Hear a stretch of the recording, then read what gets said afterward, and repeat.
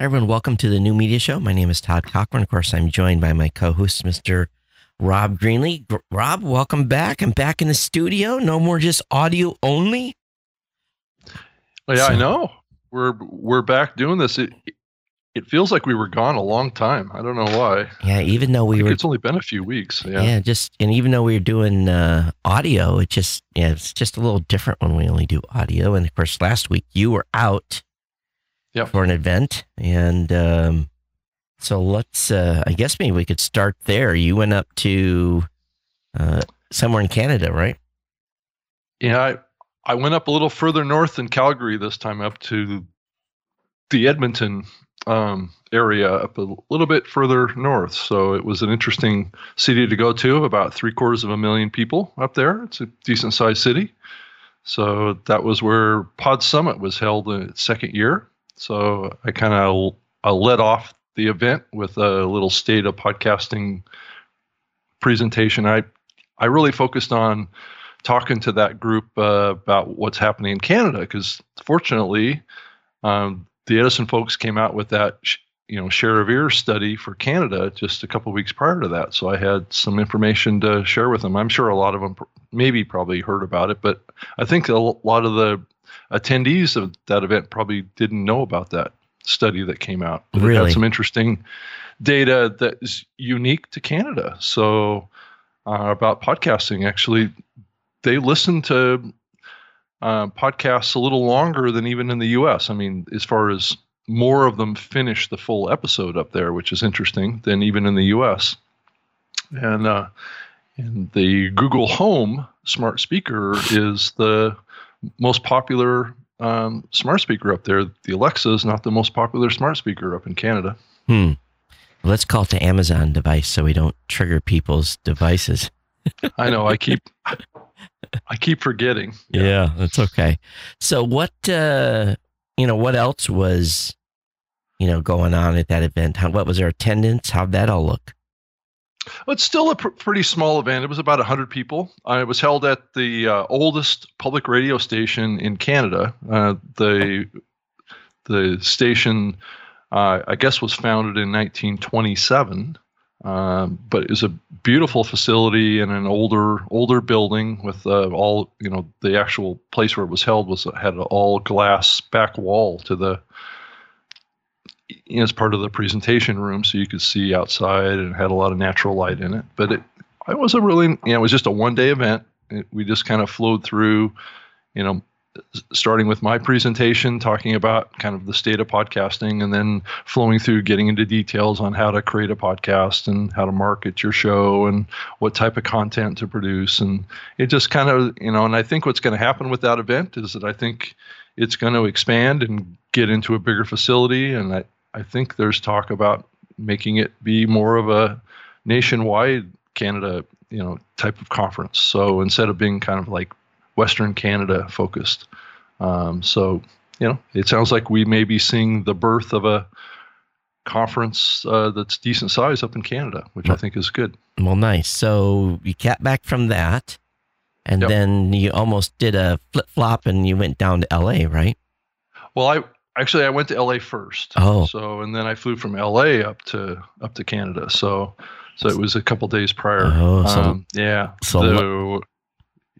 the Worldwide Radio Summit. Yeah. Yeah. So let's talk about that. How did they all go have a cocktail when your session started? Well, our session did start right after lunch, which is I would say a kiss of doom. But it actually worked out. Actually, the room was pretty full. I would say that the room probably had maybe 200 or 300 people in it. So it was a good size. It was a good size attendee type of room. The kind of moderator of the event or the session pulled that event together under the guise that he wasn't going to do a podcasting panel. So, just to kind of set it up, right? Oh. But it was more about talking about, are all these new whiz bang things like smart speakers and podcasting versus streaming, what's really going to happen, So the tone of the panel session was a fair amount of skepticism, right, about all this newfangled stuff. But when we got up on the panel, the conversation was all focused on what was happening in podcasting, the direction of podcasting, what's the future of podcasting. I thought it was kind of funny how it actually turned out. A bait and switch.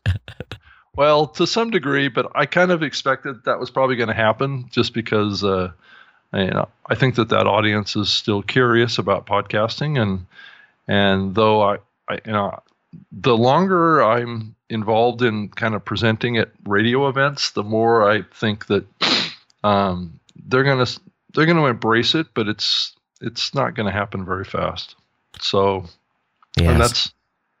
And as far as I'm concerned, that's okay. I think they're still wanting to live in a world where they think that radio is the largest medium in the world. I mean, if you look at the presentations that are presented at those conferences, radio, FM and AM, well, mainly FM these days, but is always sitting at like 93% of the U.S. population is listening to radio. So they all think that they're sitting on top of the world, which may be the case. I can't really say, but I think as you look to the future, and maybe the time frames that we're talking about here are 10 years or whatever it is, that I believe that percentage is significantly going to drop fast starting at some point, right? You would think so. Right.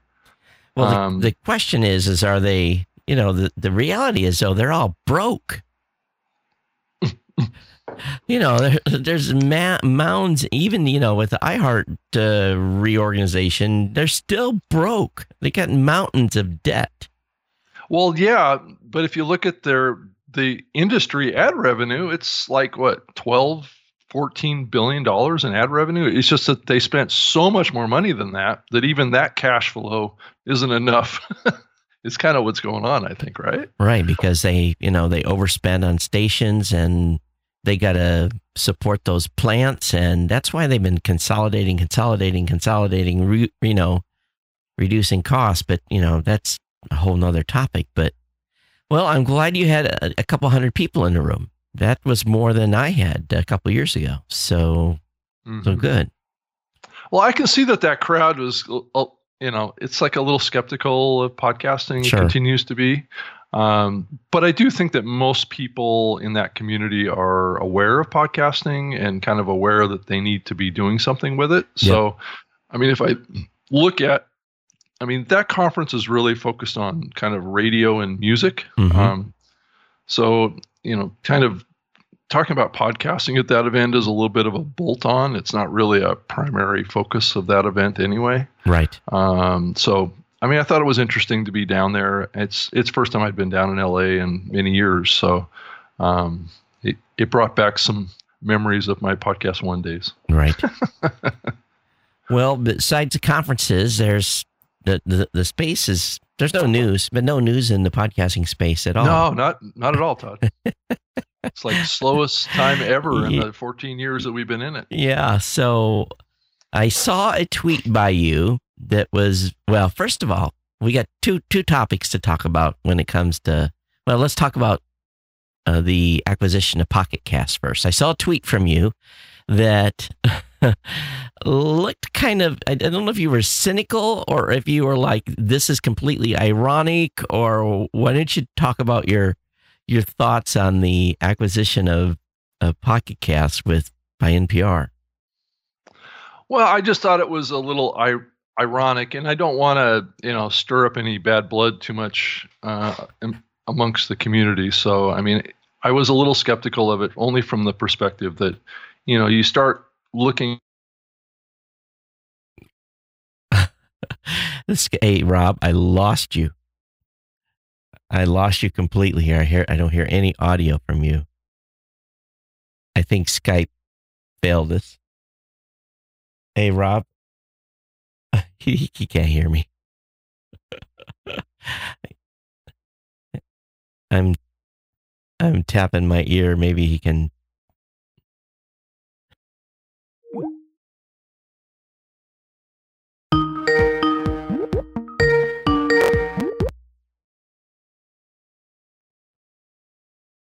Can I hear you now? Yeah, I can hear you. You just it dropped. It was almost like there was a as soon as you started talking, I don't want to have any bad blood, and it just died. Maybe I shouldn't be talking about that topic. It's funny. So anyway, so you said you didn't want to have any bad blood, but you found it ironic. Yes, that's that NPR would acquire, or NPR and a group of NPR related entities would acquire a podcasting app that is full of indie and commercial radio podcasts, and then put in place a CEO of that application that was from iHeartRadio, right? Commercial radio, right? Yeah. So you do have to step back and you just look at that and go, okay, what is the bigger strategy here? Does Pocket Cast generate enough revenue to support a CEO? I think they charge $3.99. Okay, but it's $3.99. Isn't it a one-time deal? But I was kind of like, yes. It kind of struck me funny that they were actually had a CEO assigned. That was the thing. I was like, okay, all right, that's interesting. So now, because it's it just doesn't. There's some cash there. Yeah. And the second thing that struck me was that they almost immediately came on. We're not going to be tracking any people. We're not going to be adding anything. There was this a big, they were, because their community reacted. And, but I'm thinking to myself, the group that just bought you is working for very, very hard to get rad adoption in the podcasting space, and yet you are immediately saying we will not track you. And I was like, really? You're not going to add anything in there you're not going to add rad to the app? That was a pretty big statement to come right out of the gun and say, we're not going to add anything. They didn't even say rad in the words, but they kind of, so I thought that was ironic in that, well, you know what they want to do. Yeah. I mean, and I think it's in the face of this EU thing that's going on, right? Of clamping down on tracking people via IP, right? Yeah. So I mean, it's a challenge to the podcast monetization era that we're in right now too. So, but I'm just really curious about the bigger strategy of this acquisition of this app by Public Radio. I mean, it just, I guess it just begs a lot of questions, right? And I think they're trying to address those questions, because I know I raised those questions about what's going on here with this too. And I guess there's nothing wrong with them having this, but I also think that now as indie producers out here, there is a listening app out there that's tapping into, I believe, Apple's catalog, right, to populate its app of shows. So NPR now owns a app that's distributing every podcast in the market, right? And that includes indies and commercial radio too. And I guess, how does that align with NPR's mission to be non-commercial? And at the same point is an app that, like you said, ties directly back to Apple, gets all its shows and feeds and information and metadata from Apple. So, that's a thing that most of these app developers don't realize. Apple could flip the switch and turn that off, and then they would have to go build infrastructure, And who has the only other catalog of all the other all the podcasts? I can't think of who that might be. Well, it's it's okay. We're here when they need it. Exactly. But but it is so all these apps are tied back to that. So the real question then becomes is to watch for change over time. See what happens with the Pocket Cast app, and see if all of a sudden the NPR shows are sneaking to the top, and if there's like a separate area for them, and all of a sudden if the indie stuff gets starts getting pushed down. I don't use the app, so I'm not super familiar with it at all, besides the screenshots. So, I hear a lot of people have great things to say about the app. I think of all the apps for them to acquire, this was probably one of the better ones. Oh, of course. Yeah. And it also, the Pocket Cast supports one-click subscribe on Android, so hopefully they won't pull that out. But they were one of the early ones that we got to support that. So, they have both iOS and Android. So, is this NPR's way of battling the dominance of Apple, or? Yes. But yet they're codependent upon Apple for the app's database catalog. Yeah. Talk about walking the line on lots of little issues here with this acquisition. I don't like being codependent upon anyone. Yeah. No, but it does. I mean, it does raise a lot of questions. I mean, there's no question. There's a lot of lines that were crossed in this acquisition. Not ones that are like illegal or wrong for them to cross. It just raises a lot of, I think the indie community needs to be aware. I think that commercial radio needs to be aware of what's happening here. Mm-hmm. And at some point, they just need to keep an eye on what's happening over there. Right. So, the public radio side of this industry, has a certain amount of confidence in their place. I'll just put it nicely like that. And they want to be even bigger than they are. Yep. So, and currently they're not as big as people think they are. No, they're no. And that's the honest truth. Right. I mean, that's not what those folks want to hear, but if you look at the bigger picture, public radio is just a small piece of the podcasting space. It's not the biggest piece, which we all know is the indie producer side. Of course. So I guess we'll just watch this and see what happens with the app. And I'm going to tell you, the RAD meeting should be interesting next week. It really should, because, I've had several emails back and forth with Brian, and I have too. And talking about, and just within the last week or so.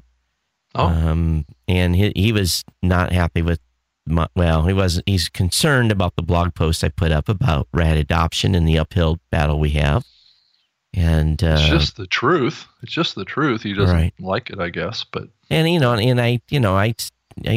gave some, gave him some suggestions. If you want to have this go much further than beyond a bunch of podcast companies talking about it and coming up with a spec, you need to start reaching out to the app developers. And it was kind of funny, because it was the day the Pocket Cast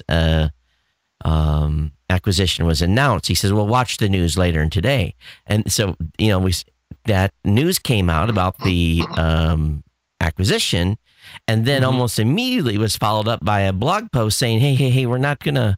And I was just like, that's adding to my layer of scratching the head. But I think that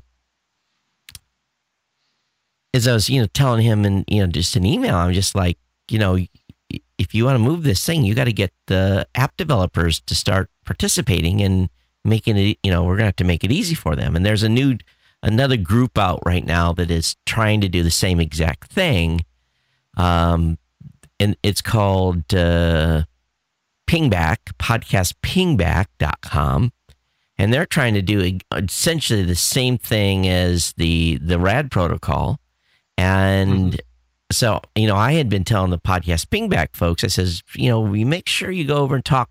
There doesn't need to be two efforts that essentially does the same thing. And believe it or not, I think, based upon the information I've seen, I think the podcast Pingback protocol might be a little more developed even than what the RAD one is. So it's kind of ironic here, because, we really haven't seen a deep spec on RAD yet. But anyway, it is what it is here. But we'll see how this plays out. But it's going to be an interesting ride. Yeah.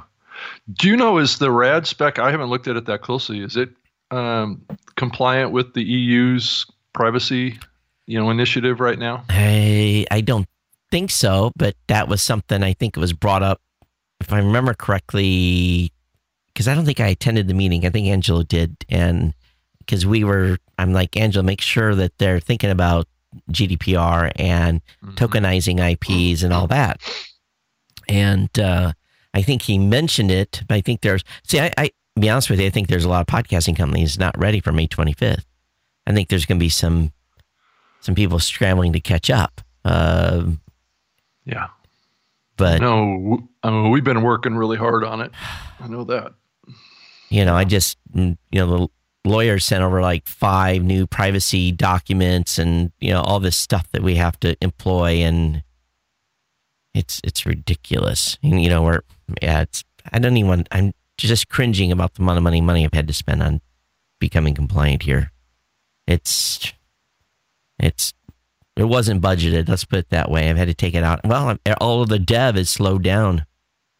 Yeah. Because of it. It's the same thing happened with us too. We've had to apportion a significant part of our current development cycle to making this happen. And it's basically killing off lots of things that we needed to add to the platform. It's driving me crazy. It's essentially a 2-month setback is for the way I look at it. Yeah. Yeah. So and that's, fast approaching. I've seen some announcements by at least one podcasting company talking about GDPR, but not a lot of detail. And, so saying it and doing it are two different things. Having the back end system actually being truly compliant is, it's one thing to say you are compliant, but it's a much different situation, to actually be compliant. So, so anyway, that's down there. I'm like all over the place this morning. Well, there's so much to cover. We're trying to jump around and cover stuff quick. Yeah. Yeah. Well, so of course, yesterday dropped this bombshell of a newly created venture who's raised $40 million from a venture group called New Enterprise Associates? Luminary Media. Luminary Media. Luminary Media, yeah. And they are going to be launching next year in the podcasting space. I had to load the Wall Street Journal. I'm not a reader of the Wall Street Journal. So I loaded the Wall Street Journal in my mobile app and was able to read the whole article. And it looks like they're doing premium, 100% premium. Yeah, they're looking to partner with like Wondery and How Stuff Works and these folks to create premium content. Yeah. So the Netflix podcasting platform is, this is like, how many times before has the Netflix podcasting platform been attempted? A lot. Yeah. Really, I mean, all you have to do is look as far as Audible to find a Netflix podcasting platform, right? So the question is, how do you put the genie back in the bottle? Okay, so the genie being free. Yeah. How do you put that back in the bottle? I don't think you do. I don't think there's any way to put it back in the bottle. I think 40 million's a big number, Rob. Yeah. Well, creating content's not cheap, is it? Okay, but creating and licensing content, and then you're going to come to me and going to do a licensing deal. Does that mean I can't be on other platforms? I have to be on that one, and then I have to give up my advertising, and I have to hope that you're able to find enough subscribers that will pay to listen to what was free. And is that really, Todd, even a podcast at that point? It's just, they say they're already doing licensing deals. So if they're willing to pay, write me a check, a big enough check Yeah, that's going to Yeah, be. but we're not but we're not really content creators. I think that's the. I'm a content creator. Well, not the kind of content that these guys are looking for, right? I think what they're looking for is big time storytelling podcasts that will scale to millions of listeners. That's what they think they're going to accomplish here. Yeah. Oh, did you hear, Todd, that not to change subjects, we can go back to this other story, but the Alex Inc. TV show got canceled yesterday. Did you hear that? I'll be honest with you, Rob, I don't even know what the Alex Inc. TV show is. It's, well, if you think about Alex, kind of the guy that created Gimlet. Oh, okay. Yeah. So he had a TV show? Well, it's more like a namesake reference in this TV show. Okay. With Zach Braff. Zach Braff played a podcaster in this TV show on network television, right? Right. And I think it made it through like maybe 4 or 5 episodes, and the studio canceled it. Well, again, I don't watch too much regular TV, so it's... Yeah, well, and that's... yeah, exactly. So... Anyway, let's go back to the other topic, talking about $40 million going to content creators. Yeah, so they're going to build a platform, and they're going to have premium content, and they're going to want listeners to sign up like they do for Netflix to pay for content on the platform. Yeah, wasn't CastBox supposed to be doing this too? Right? And they're still in business, right? As a matter of fact, they are. I believe so. I think it's what their CEO is, Renee Wang, I think is her name, and she came from Google.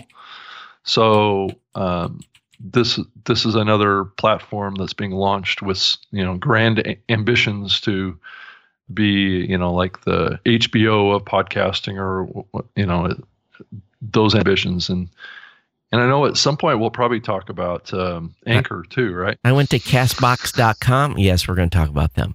I went to, they must not be castbox.com. Not sure what they are. Because there's a weird, it's castbox.fm. Ah, okay. I think they're just another host, aren't they? Host and listening app. Yeah. Yeah. I think it's all free, isn't it? Yeah, I think so. So maybe they don't have a premium play. Yeah, so their website just shows an app. So maybe, I don't know, maybe they're just an app. They're sponsoring a podcast movement party, I think. Mm-hmm. So, well, it's one of those things, Rob, where 40 million is, it's pretty ambitious, and they're going to be based out of Chicago. So, I went looking for them and found some filings, and looked at the founder's page, and really I didn't get too much insight into him. So I'm sure if these folks got that kind of money, we'll probably see them in Philly. So I'll be curious to see what happens with them. But 40 million is a lot. Of course, the last group that had like that kind of money was a pod show at about, I think they burned through 36 million. How long did they last? Maybe 3 or 4 years. Yeah, 3 or 4 years, right, before they burned through their money. So it's just a lot of people with money that are coming up with, it's okay. It's fun to watch the space. Well, it's going to keep pushing the medium forward. At the end of the day, we're all still trying to address the core issue, and that's scaling this medium on Android, right? Yeah. And I know, you've been trying to do that for a while now, and the recent, kind of news that came out a little bit about Google was interesting, and that's a good development, but it's certainly not the solution. And some of it wasn't news. Some of it was rehashing stuff that was already in place. Yeah, but, that's right. That's right. Yeah. And we probably don't have to rehash it again, because I think we hashed it already. Yep. So anyway, I think it's good. I know you probably keep hearing from people kicking tires out there looking to invest in stuff, but that's what I'm hearing too, is that there's definitely a renewed interest in venture capitalists or whoever out there looking for investments, looking for high equity stakes for relatively low dollars. I would imagine maybe that was the case somewhat with some of these new companies that we're seeing in the scene right now too. Well, I know that there's a lot of people talking, a lot of people that want to sign NDAs, but I'm going to be frank. There's a lot of money floating around the space right now, and people looking to do some land grabs.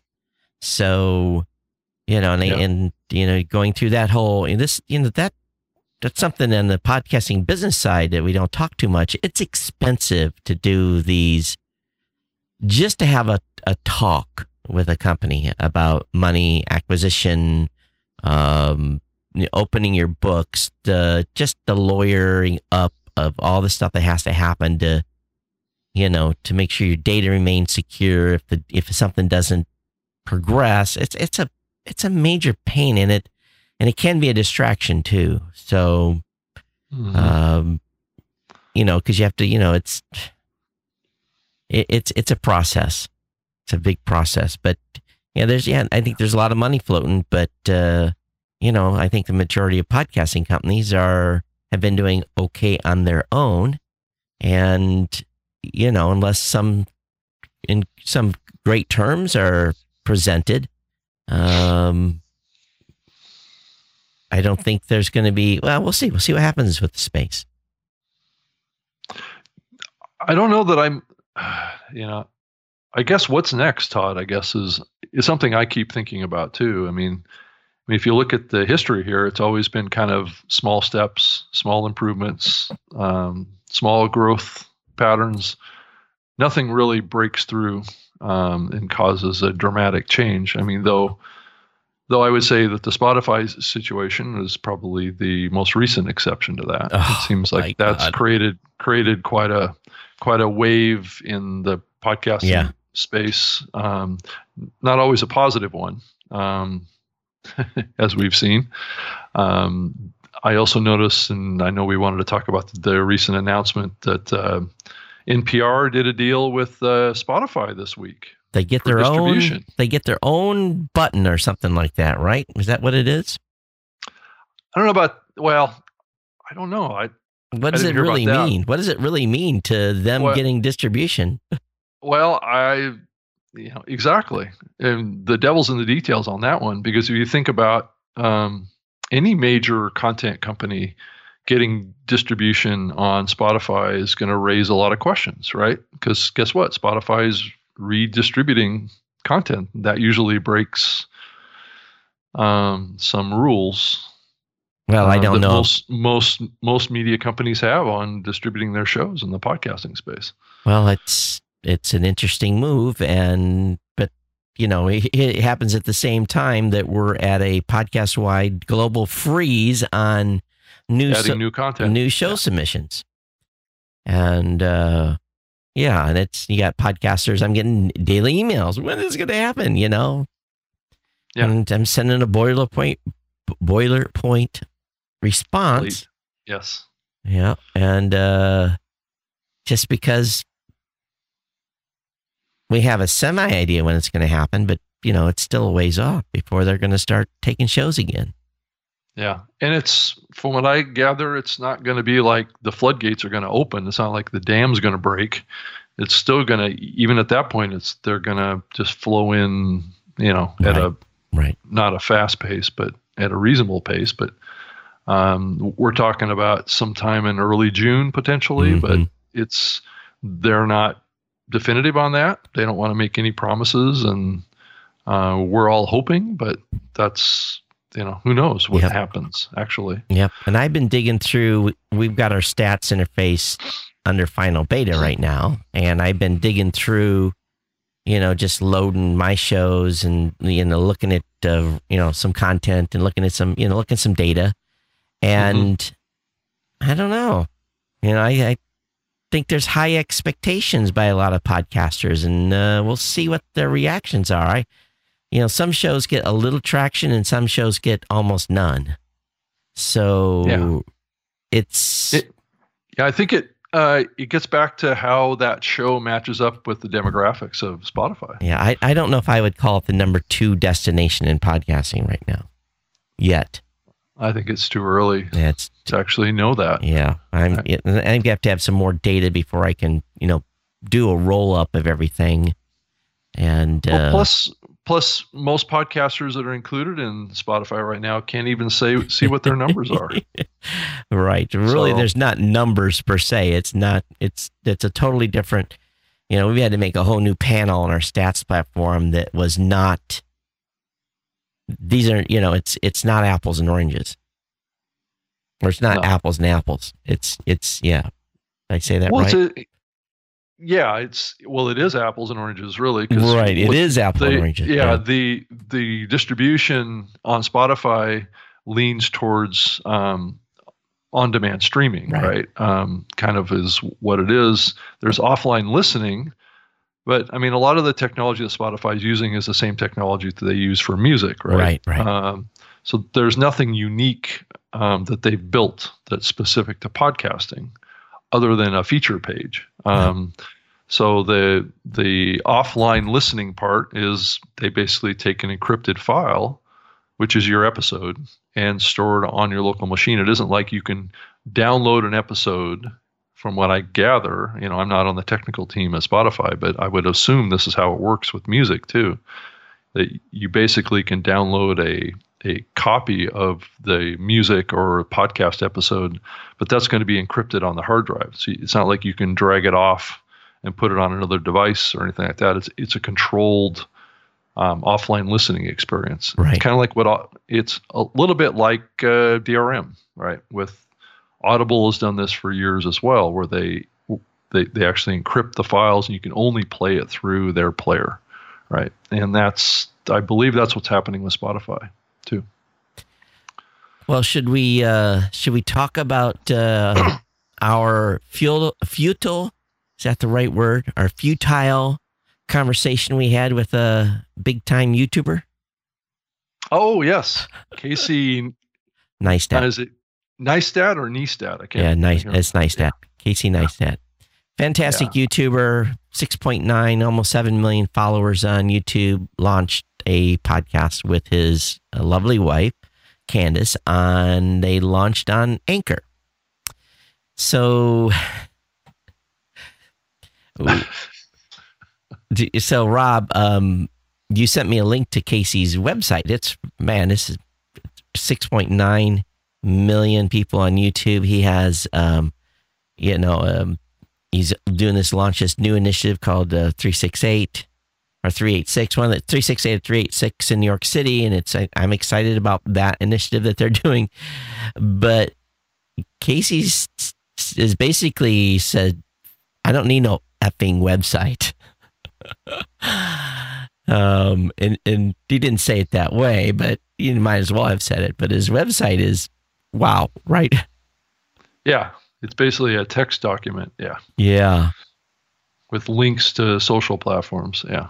Right. So, Todd, I mean, I think this has been a question that's come up off and on over the last couple of years, right? Since we moved into this app generation, or this app-focused ecosystem that Apple really created, is that we've created this divide, right? That's happened between the web, World Wide Web, right, and the internet, and I guess that divide has always been there, Todd. But it's just a matter of, when I say that the divide is between the World Wide Web and the internet, what I'm saying is that apps live on the internet side.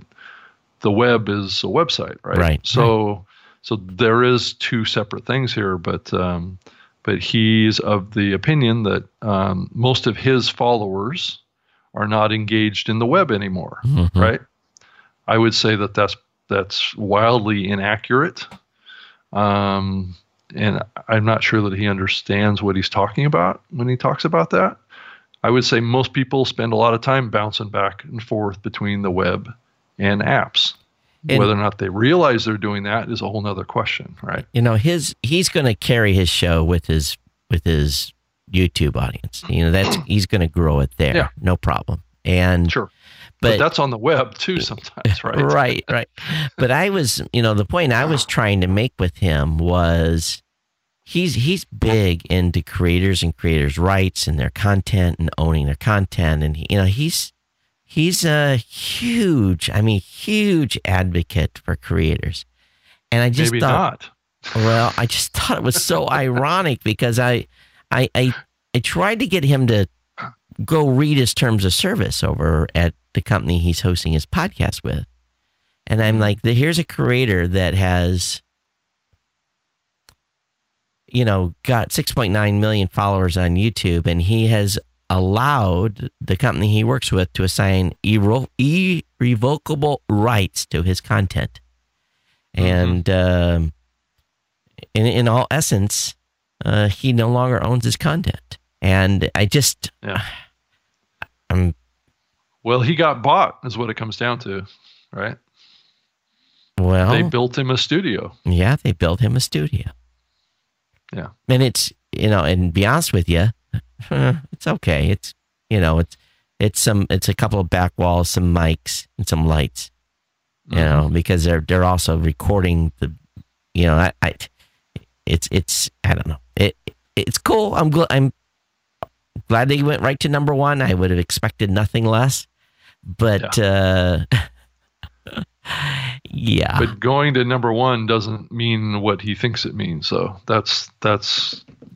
But he's a guy that he's focused, and we got to understand, Rob, his perspective.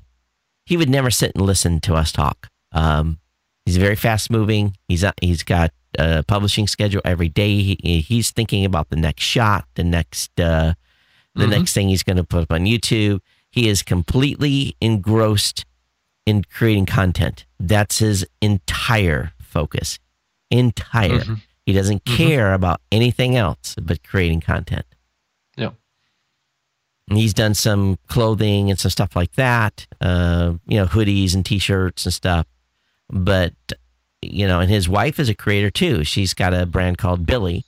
And I think it's a jewelry line, different types of things. And they're both successful.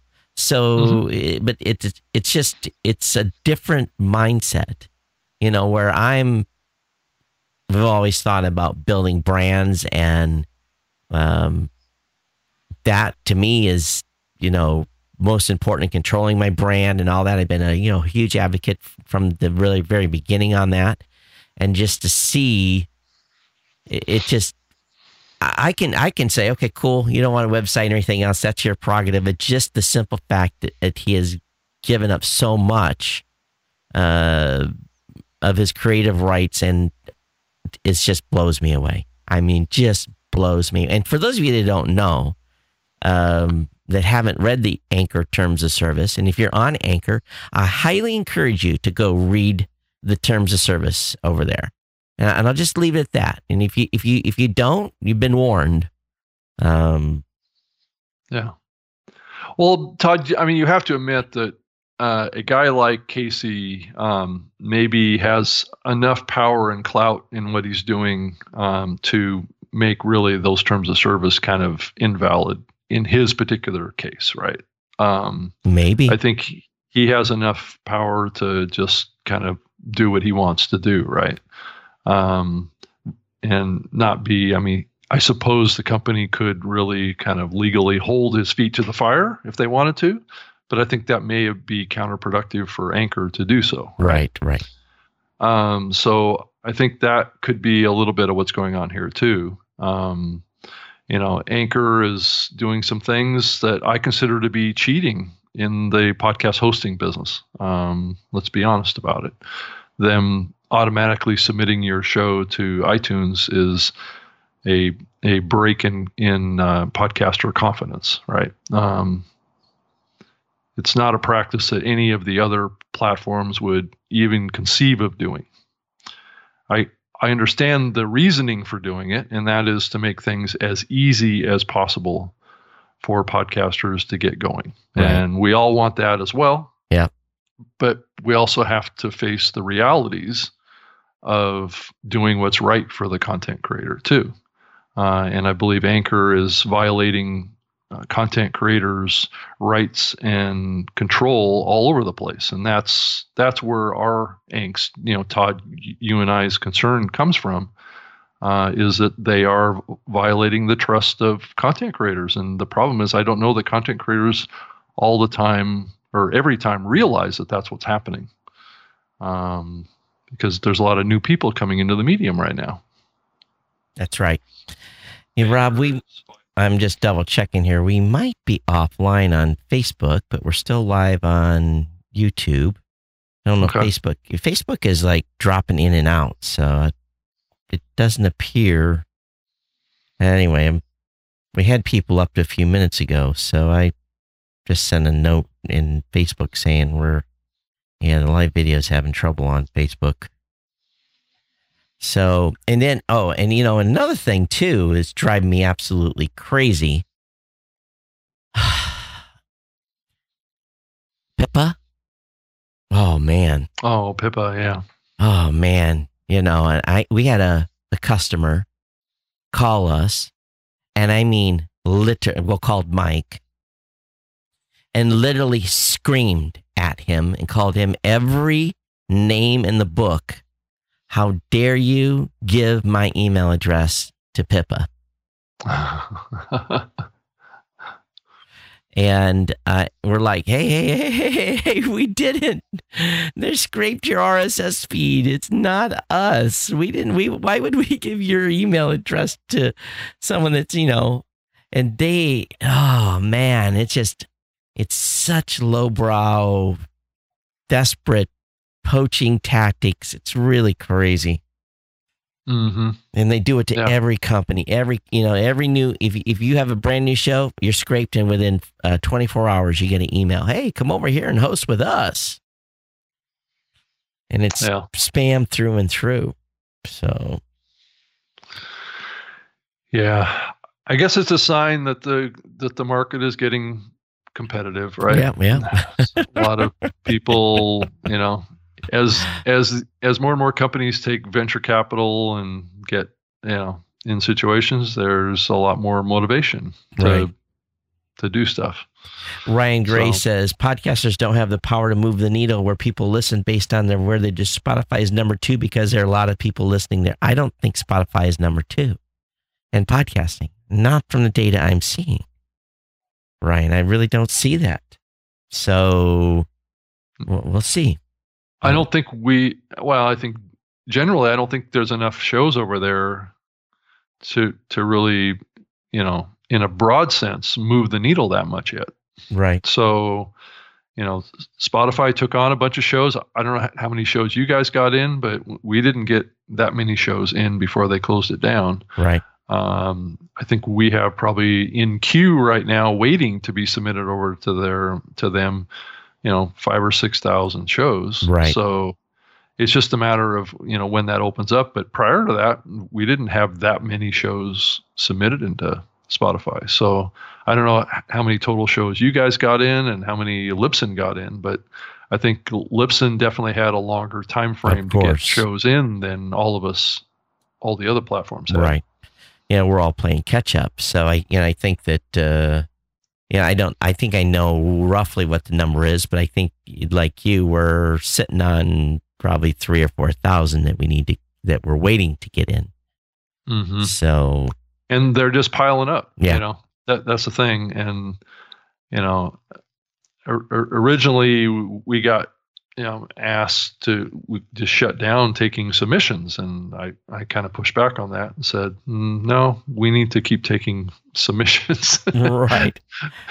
And when you open up, we'll submit them over to you. But, that's just what you have to do in this situation. You can't just turn it off and on. You have to, it doesn't, that doesn't send the right message to the community. So I think they were just, I think they were a little surprised. Of course, maybe that's why when we first had talks with them, I said, yeah, we got, 545,000 shows we can submit.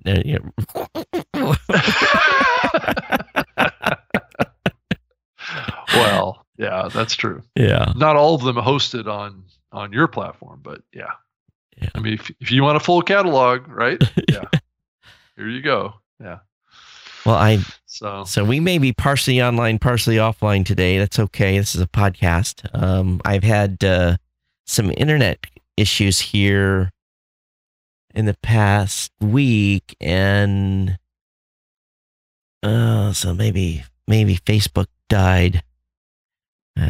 Anyway, it's definitely, I'm seeing the errors pop up here. I had what was going on was I had some bandwidth issues, and it was intermittent, so I don't know what's going on, but anyway, we're podcasters. We're not live streamers.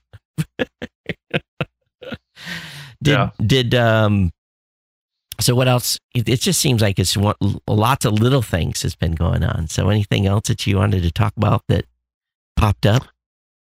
Well, I thought it was interesting that it was put out there that Midroll brought in about $11 million in revenue in the first quarter of 2018, which I thought was interesting news.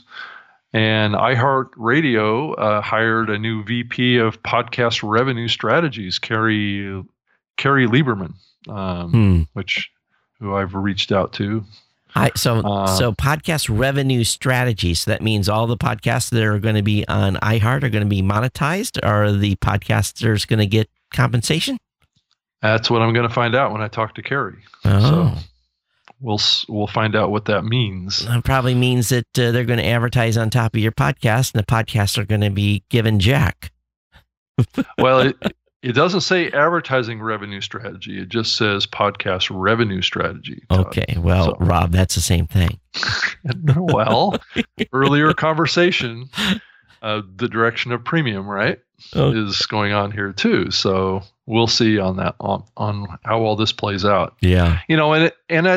I think it's a valid conversation, Todd, to have too, is can this industry in the long run and in the bigger picture entirely rely on advertising as its base of industry revenue? There's going to be fluctuations in the economy. We're going to have a time coming up, hopefully not too soon, where we're going to see, a recession, or we're going to see a pullback. And what's the first thing that companies do when that happens? They pull back on their marketing budgets. So, we've seen it time and time again. We may see over the next couple of years a pullback on advertising. Well, we've seen it in the past with podcasting too. We didn't really see it during we actually saw more ad dollars coming in during the last decline when the housing market went kaput. So, Todd, it's not hard to show an increase when you're only doing like $10 million, right? That's true. But once you get to a certain scale, these market trends tend to have an impact. Right. So, in the scheme of things, we were just flies on the wall. But the revenue did continue to increase, or the spends did. Yeah. Oh, funny. Going from $1 to $2 million is right. Yeah, but for a small company like me, going $1 million to $2 million, that's woohoo. Yeah, exactly.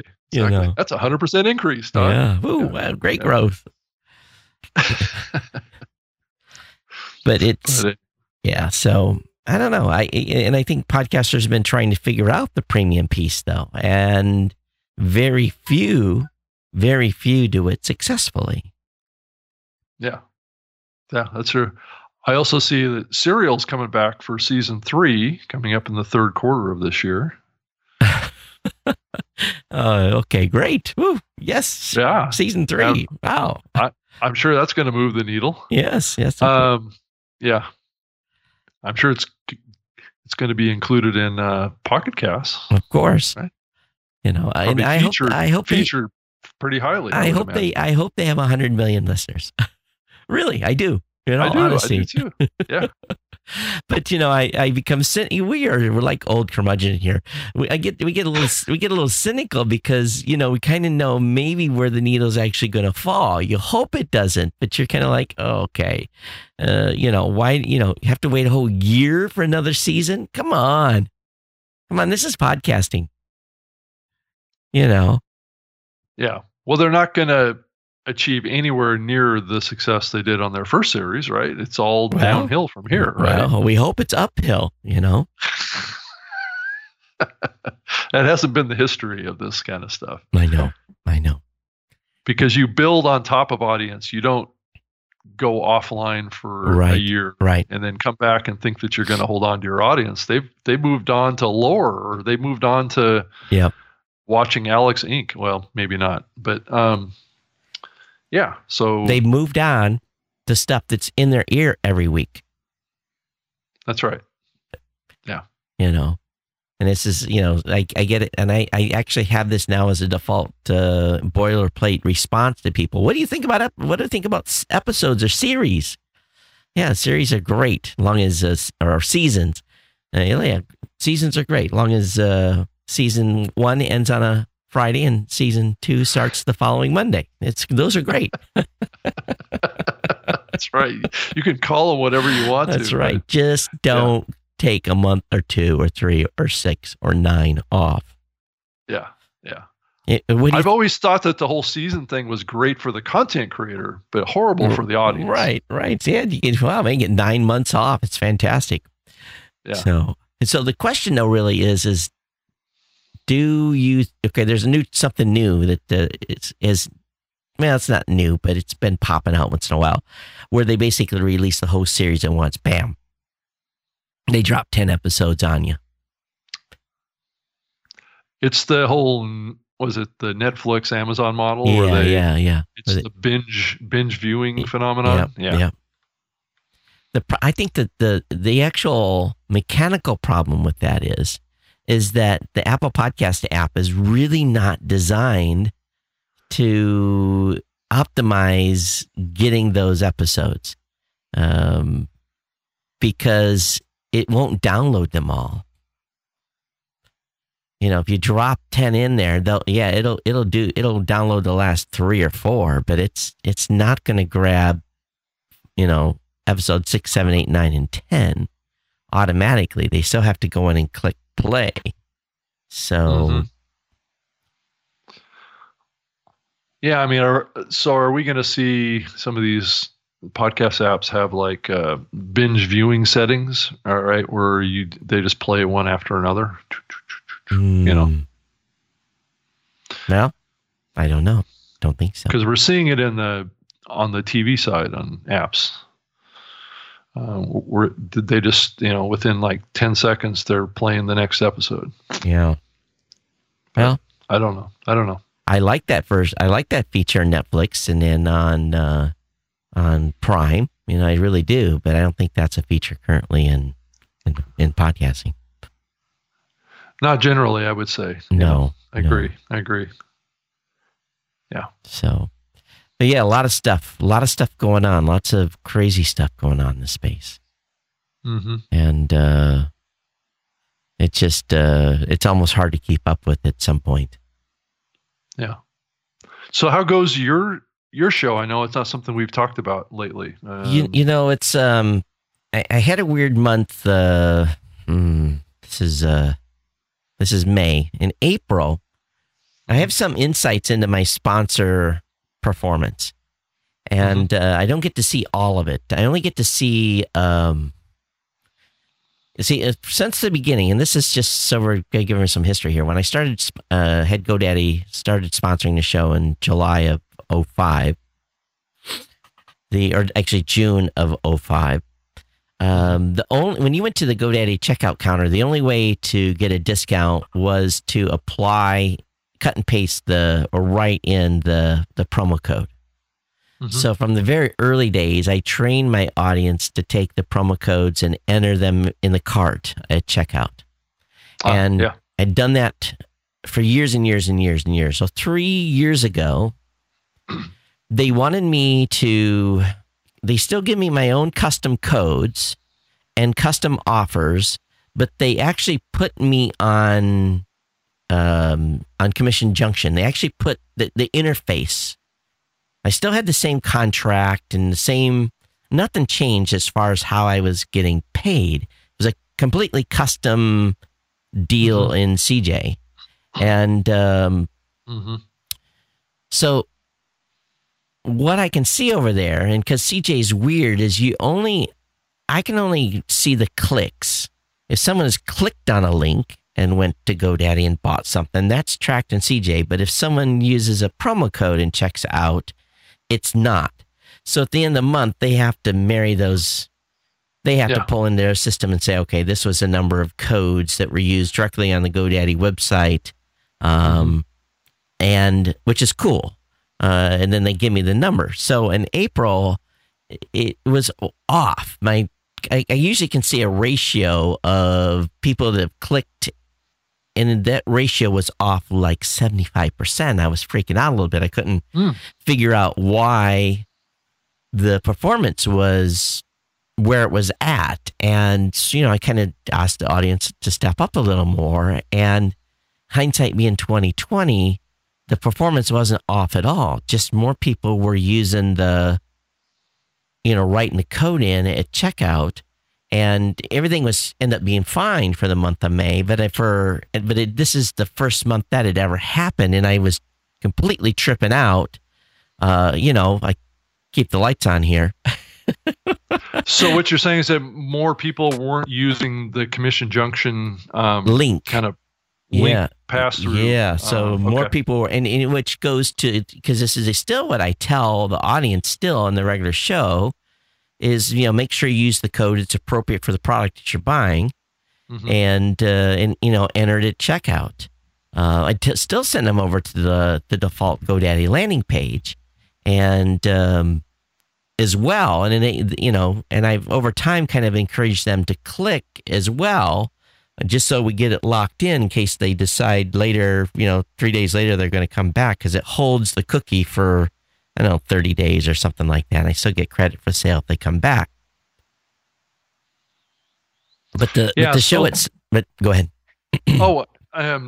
I just wanted to mention, so the site that you're talking about is CJ.com, which is Commission Junction, right, which has turned out to be the affiliate platform that has survived over the years. Right. There were many of them out there that were involved in the early days of the internet and the web, but they seem to be the one that actually survived the shakeout that happened on affiliate programs a few years back. But so GoDaddy is using CJ in conjunction with entering promo codes directly in their website.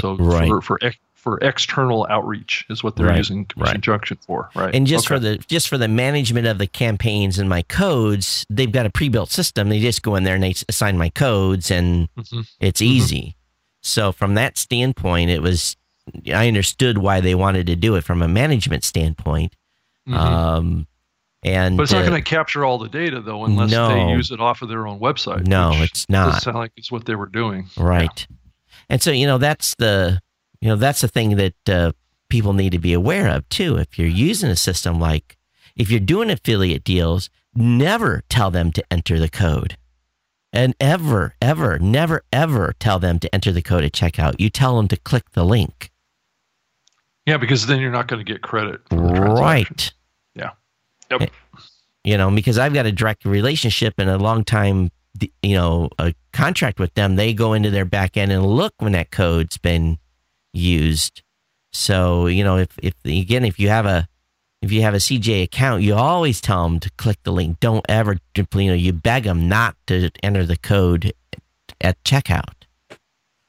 Which is a little counterintuitive, Todd, because we've kind of trained podcast listeners to enter promo codes, right? Well, as long as the vendor you're working for is checking their back-end system for all the code usage, you're good. Yeah, that's true.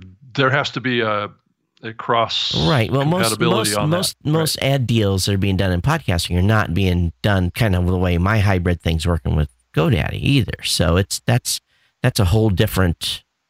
Because if I do an ad deal with a company, we're usually using a promo code directly on their website. We're not using some affiliate management site to do the deals through. So is GoDaddy going to incorporate the CJ kind of protocol in their order shopping cart process? Well, it is. If you click on the link, it is. You know, Oh, no, but I mean, if they manually go in and enter the code, there's no way for that to be tracked back unless it isn't. Well, unless they're tracking that particular code. Right. And that's where you have, and again, I'm a one-off. Okay. So my deal is kind of weird. If you're going to, if I'm doing a regular deal for someone, we're not doing it through where the codes are being issued by CJ. Gotcha. I get it. You know, they're entering my codes. They're creating them for me.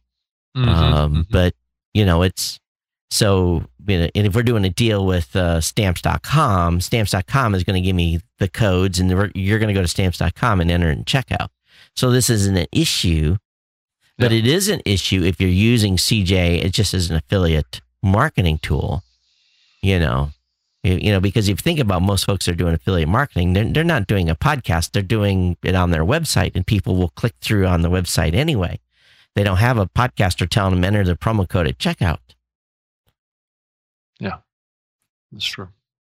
So it's an interesting dynamic, but you know, so I was, you know, tripping a little bit for no reason, but the show itself, I've got for about a year now, I've got someone that does pre-production for me and is my stand-in when I can't do the show. So his name's Kirk, and he's done 4 episodes so far when I've been on travel. So it's you know, we're learning as we go, and I just cut him loose cold turkey. I'm like, you got it, dude. You know, gave him some instructions, gave him a little cheat sheet on how to do the rest of the show production once he got done recording, and just, you know, it's just like it's standing on the end of the dock and you get pushed in, go swim.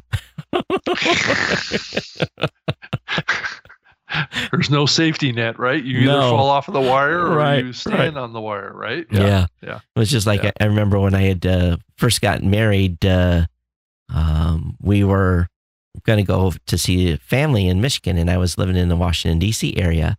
And I got up into Pennsylvania and I got on the toll road and I got to a rest area and I stopped. And I'm like, all right, honey, it's all yours. And then, you know, she's like, what do you mean? I'm like, you have to be, she's from Japan and she had a driver's license. But I said, you can't be codependent upon me. You have to be able to drive here and be comfortable. And I got you on the highway and let's go for a couple of hours, see how you do. So she always talks about that with her friends. Yeah, my husband made me drive 3 days after we got married and threw her into the deep end. So, but now she's independent. She doesn't, you know, as she should be. Yeah. That's great. Yeah. So yeah, no safety line. Well, Todd, I'm definitely seeing a lot more activity in the podcasting space outside of the U.S. more and more. Oh, that's you know, as this whole thing with Pod Summit is a little bit of an example of that. Right. I'm going to be doing a 2-day workshop in Lisbon, Portugal at the end of the month. I don't know if I mentioned that before. Yeah. I may have. Yeah. So, and I can see, I think that there's a lot of stuff bubbling even down in Australia these days with podcasting. So who knows, I may be, or one of us from up here may be taking trips down to Australia maybe for too much longer. Wow. It's hard, you know, it's hard to say at this point, but this industry is expanding and growing. And I think Europe and abroad is about two or three, probably 3 years behind the U.S. right now as far as adoption of podcasting and understanding of the medium. But it seems like it's starting to turn around. I know there's huge stuff going on down in South America. I know, Todd, you're kind of a little bit engaged with some of that. Yeah, Brazil's huge. So, you know, I guess it's great. We're coming into a time when podcasting is becoming really an international medium, which it always has been. It's just there's events, there's a lot of energy and excitement happening around the world now. So it's good.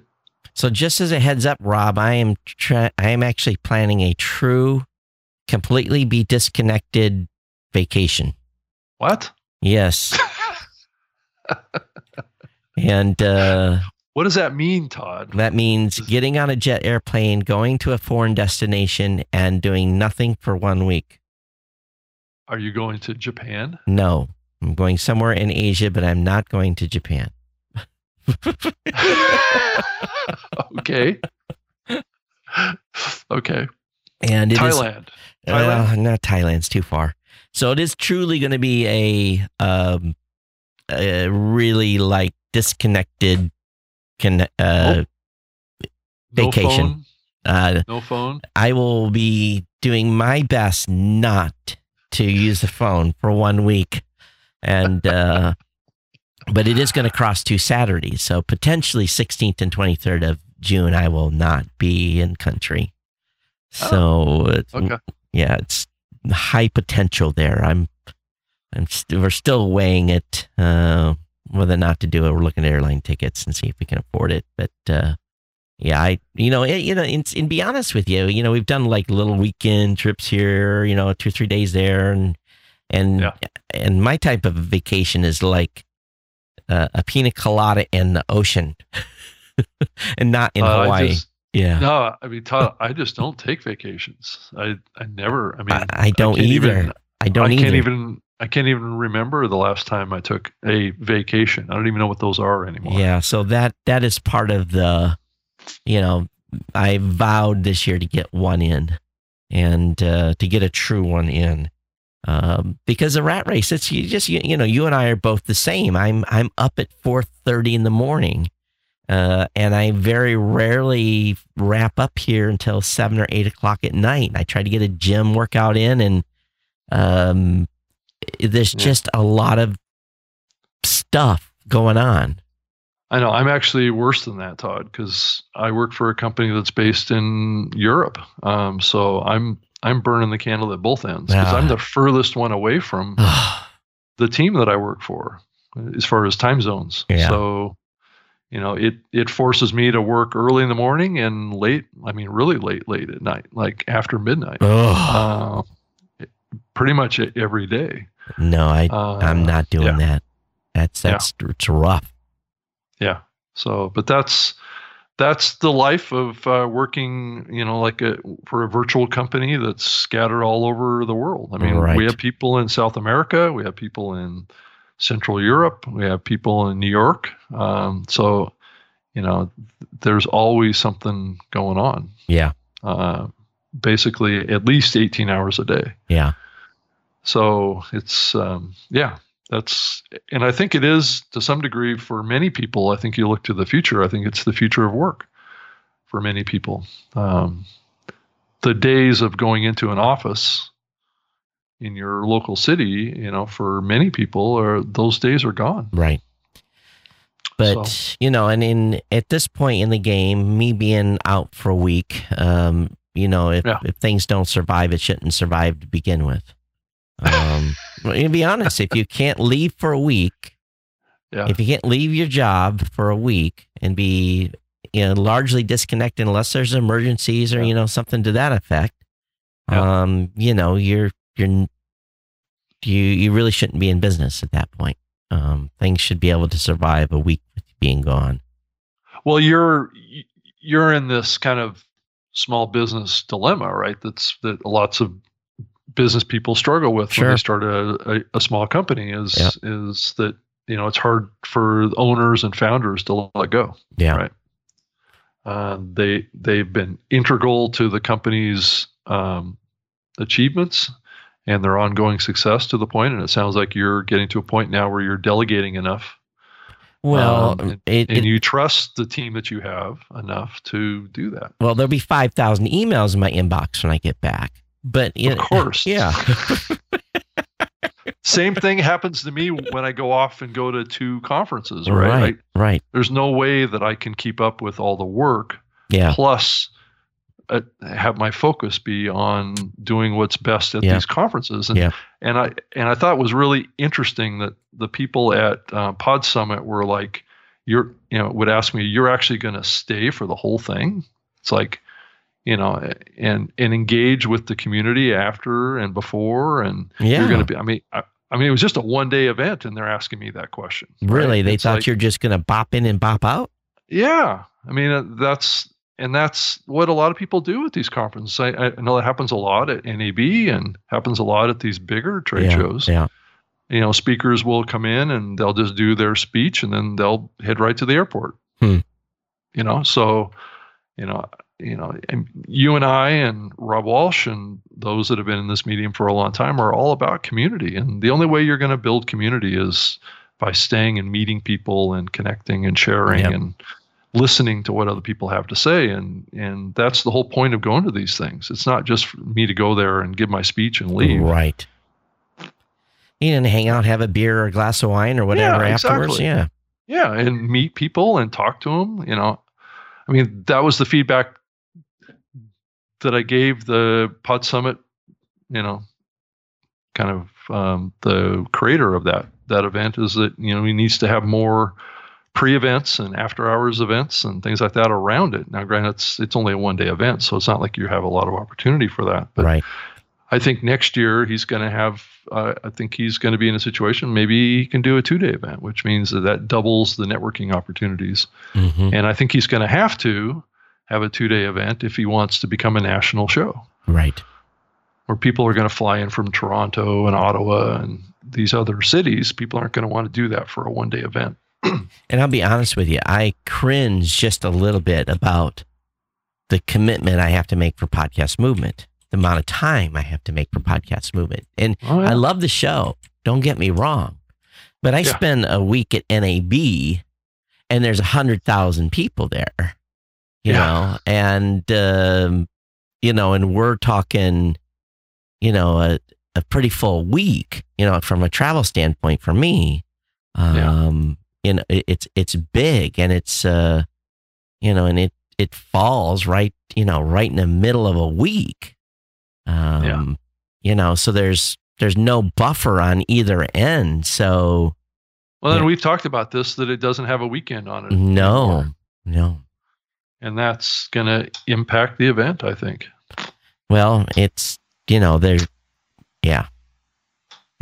just, I know. Yeah. I'd rather, I wish it would have went like Thursday, Friday, Saturday, because I think about I've got a whole team out of the office for a whole week.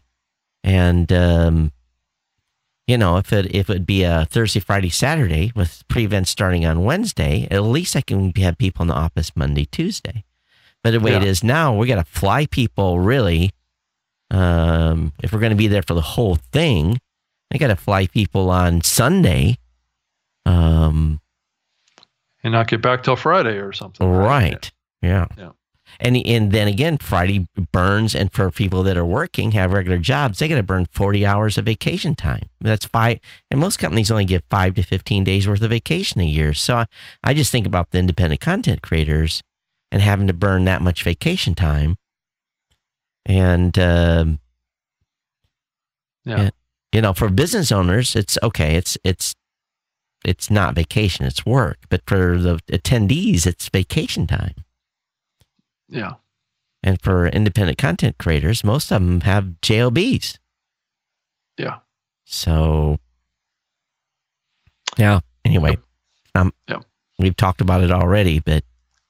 Yeah.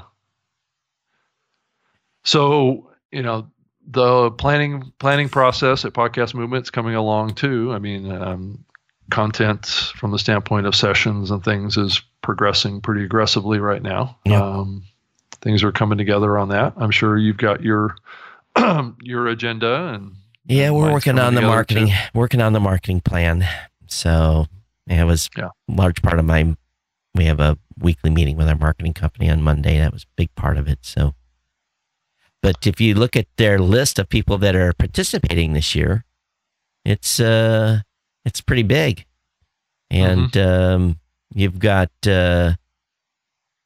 Acast, Ad Large, American Public Radio, Audible, BuzzFeed, iHeartRadio, IAB, Gimlet, ESPN, Edison, Midroll, NPR, Panoply, Public Media, PRI, PRX, Turner, Triton, Spotify, Slate, Scripps, Radiotopia, Veritone, WNYC, Wondery. Notice a trend there.